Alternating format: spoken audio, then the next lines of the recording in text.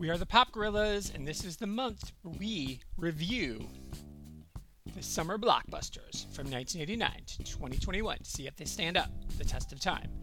Up next, 2017. Now, the summer blockbusters, remember, come out from May 1st to Labor Day. So, it was not Star Wars Episode 8, The Last Jedi. It was not Beauty and the Beast, both of which outperformed the summer blockbuster. The number one summer blockbuster of 2017 was Wonder Woman.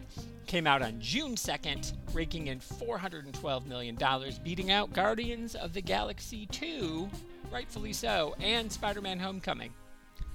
Also rightfully so. Kind of loved Spider-Man Homecoming, but Wonder Woman. What can we say about Wonder Woman except holy shit. I cannot fucking believe it took this fucking long to make this fucking movie. Gal Gadot. I always say Gadot, but she says Gadot, so we're going to say it the way she says it. It's her name, after all. Holy shit. Oh my god.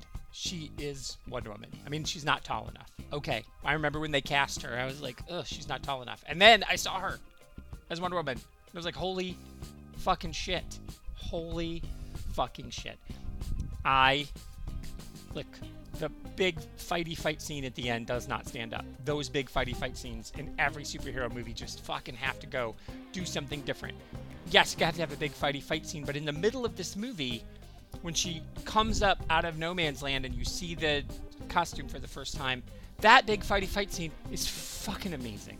Oh my fucking god. I love this movie. And the best thing about it is this time when Diana and Steve finally decide to get together. All they do, they shut off a light. There's no side boob. There's no butt cheek. Nothing. They're just like, we're going to get it on and adults get it and kids don't. Wonder Woman. So fucking good. Oh my god. Oh my fucking god. And you know what you shouldn't do? You shouldn't forget to subscribe because you never know when the Pop Gorillas will strike next. We're always striking. Tomorrow, actually, we'll be striking next. But after that, you never know.